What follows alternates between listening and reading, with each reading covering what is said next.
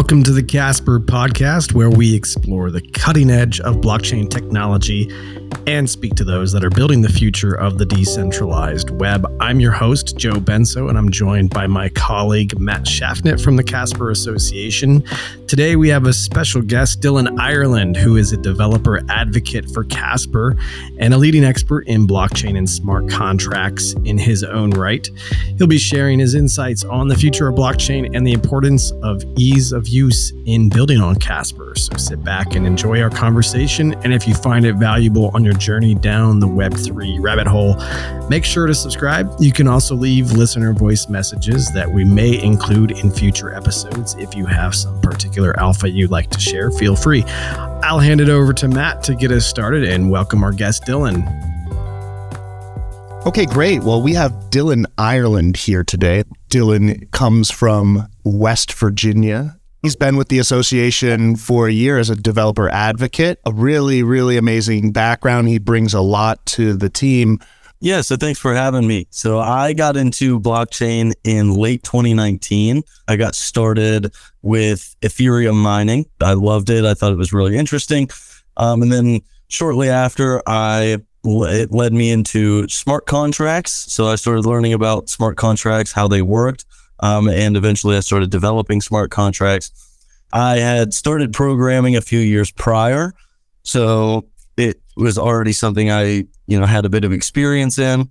And so I got started and I began writing smart contracts, deploying them to the network. I started with Solidity, found it really interesting and decided that I should go on and start doing hackathons. So I started with Gitcoin, with the Gitcoin hackathon for the Casper Association. I was fortunate enough to win that hackathon, and I won a bounty for my work. Soon after, I became a developer advocate for the Casper Association. Started about a year ago. And since then, I have hosted hackathons. So that's great, Dylan. I think that speaks to kind of the effectiveness of using the community of developers and now bringing you into the fold within Casper. You're a full-time, developer advocate, hands-on, talking with developers, guiding them through the process. And so you have a wealth of experience now working with people that are interested in getting their hands dirty, so to speak, in developing on the blockchain, on Casper. And coming from a background where you know the ins and outs of Ethereum, as you mentioned, and Solidity, what would you say are like the biggest differences for a layer one blockchain like Casper versus other blockchains that require specific programming languages? One of the biggest things is that the smart contracts are in WebAssembly, right? So the virtual machine running on the distributed network is in WebAssembly. And so therefore you can write your smart contracts in any programming language. Right now, our most popular is Rust, but we also support AssemblyScript. And there will soon be other compilers that will allow you to compile a variety of languages. So you can write your smart contracts in any language, which is fantastic. Casper also supports upgradable smart contracts, which is very nice. We talk about that a lot. It's a very cool feature of Casper, and it's something that enterprise companies need to build out a better future in Web3. Yeah, that's super interesting. And it kind of goes counterintuitive to a lot of people's understanding about smart contracts and the immutable aspect of blockchain itself. And so can you explain a little bit, like how can smart contracts be upgradable and still secure? Yeah, so they're versioned, right? So if I'm upgrading a smart contract, it's going to have a certain version. So if I'm a user of that smart contract, I know that it's been upgraded due to the fact that it's on a newer version number than it was before. So that's really nice. Let's say I'm a company and I need to upgrade a piece of software within the smart contract. I don't need to re-release an entirely new smart contract, right? I can just upgrade the one I have and upgrade the version number.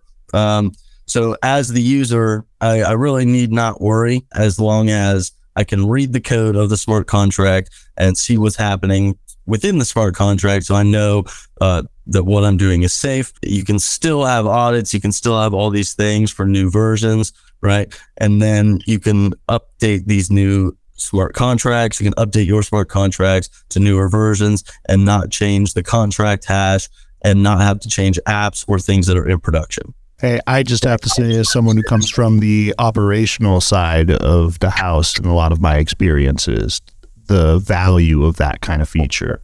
It's really easy to understand in the enterprise context. And if I look back on the last 10 years of technological evolution and how quickly the markets move and the ecosystems move, having features built into this, such as upgradability, are really valuable. I think that's a really great point, Dylan.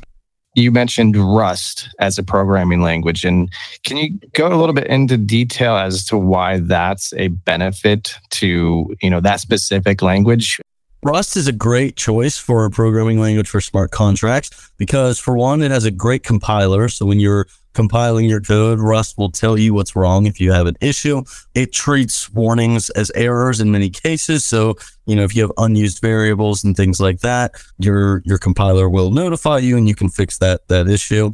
It's very statically typed, which is very nice. So, if I'm writing a piece of code in JavaScript, for example, and I define my variable as one data type, I can actually go and change that data type later in the code, and it's not an issue to the compiler. But for Rust, compiling into WebAssembly, that would actually be an issue, and the compiler would flag that. The purpose for that is that if I were to do that and I write this code, then I know that it is quality, at least more quality than in another programming language. For example, I know that it's more robust and I don't have to worry as much about issues within the code.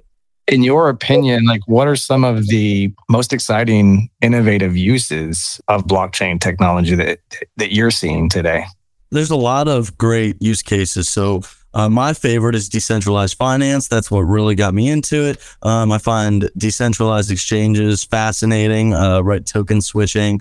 And NFTs, of course, are very popular in the media now. I know we've come down, off a big bubble. The technology is fascinating, right? So you can, represent houses, anything from a house to a piece of music as an NFT, which is fantastic. You have things like flash loans, right? If I want to borrow $10 million, I can do that as long as I repay it immediately with no collateral down.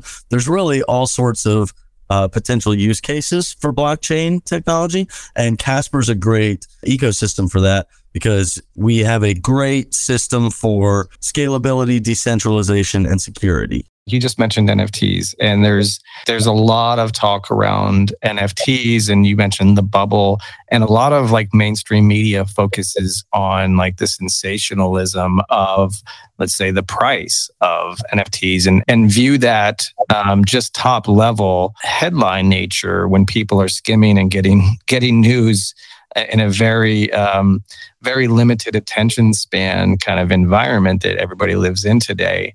It's very easy to dismiss the technical disruption that non-fungible tokens have from a technology standpoint, and the use cases that can be developed, that are being developed, especially in this bear market, those that are building, and ignoring the mass media trend of saying NFTs are over, crypto is over. You see a lot of those sensationalized headlines. Where are the biggest misconceptions that you see around, let's just take NFTs? And you mentioned they can represent a house or a piece of music. And why is that important? And from the standpoint of the technology, why are NFTs important? Yeah, absolutely. So the greatest thing about that is that NFTs are a digital record of authenticity, effectively. So they can be transferred. You can do all sorts of things with them. And on Casper, of course, they are supported by smart contracts, which are completely programmable. So you can do whatever you'd like with them. The actual technology is fascinating because it's actually not much different than a house deed in and of itself. A deed to a house is just a piece of paper, that's locked up in a safe, right? So if I have an NFT that represents my house deed, I can have on-chain information that links that deed to me or to my home address, whatever I like, right? And then I can transfer that NFT around, and on Casper, I can do it for, very cheap and very securely, right? So these are all benefits to NFT technology. Really, really well put. And I think that you keyed in on one thing that I've been thinking a lot about, and then I'd like to just cover it on the other side, is that when you look at an NFT outside of the JPEGs, right, you have an opportunity to accomplish two very legally distinct things in a secure and transparent environment. When I hear NFTs and how they're explained to folks, it's always like a certificate of authenticity. It's a COA.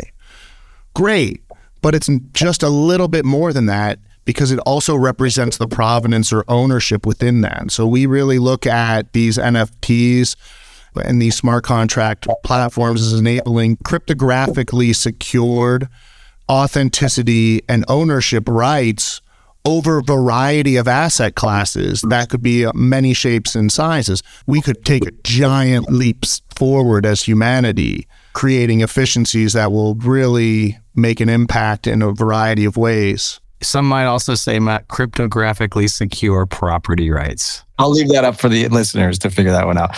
So as you mentioned, like in the future, kind of where is this going, Dylan? Like where do you see the future of blockchain technology and cryptocurrency evolving over the next 5 to 10 years, given the fact that, we're still here, we're building, we believe in the technology, we believe in the potential, the disruption to enable a lot of positive change in a lot of different industries as well. What's your viewpoint on that?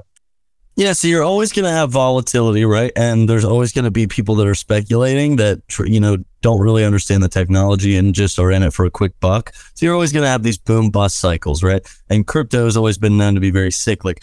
But in terms of the technology itself, I believe we have a long way to go, but I think we're going to get there because, think about the computer, right? Think about the internet, about the first cell phones. Early in their days, they did not have much consumer application, right?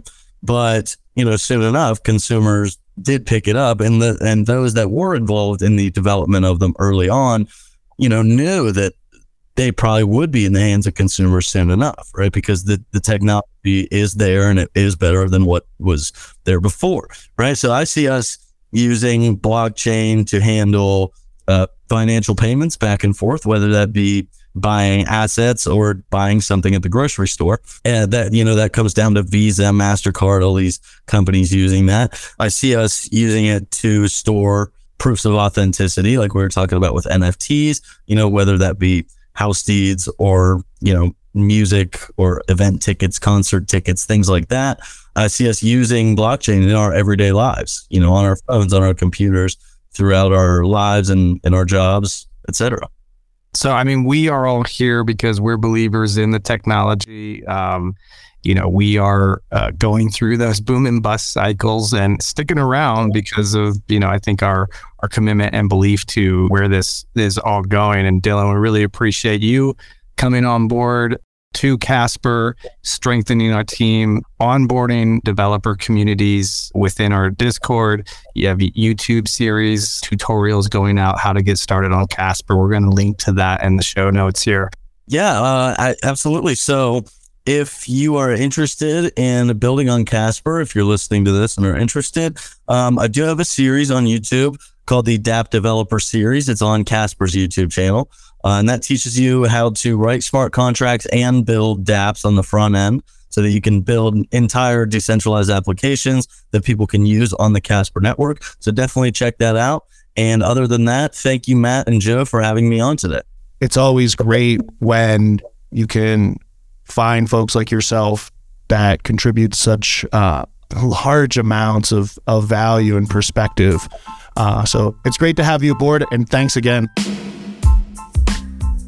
That's all for today's episode of the Casper podcast. We hope you enjoyed our conversation with Dylan Ireland and found it valuable in your journey exploring the decentralized web. If you did, make sure to subscribe to our podcast so you never miss an episode. Also, leave us a listener voice message if you have any feedback or insights you'd like to share. We're always looking for ways to improve and make our show as informative and engaging as possible. Thanks for tuning in, and we'll see you next time on the Casper podcast.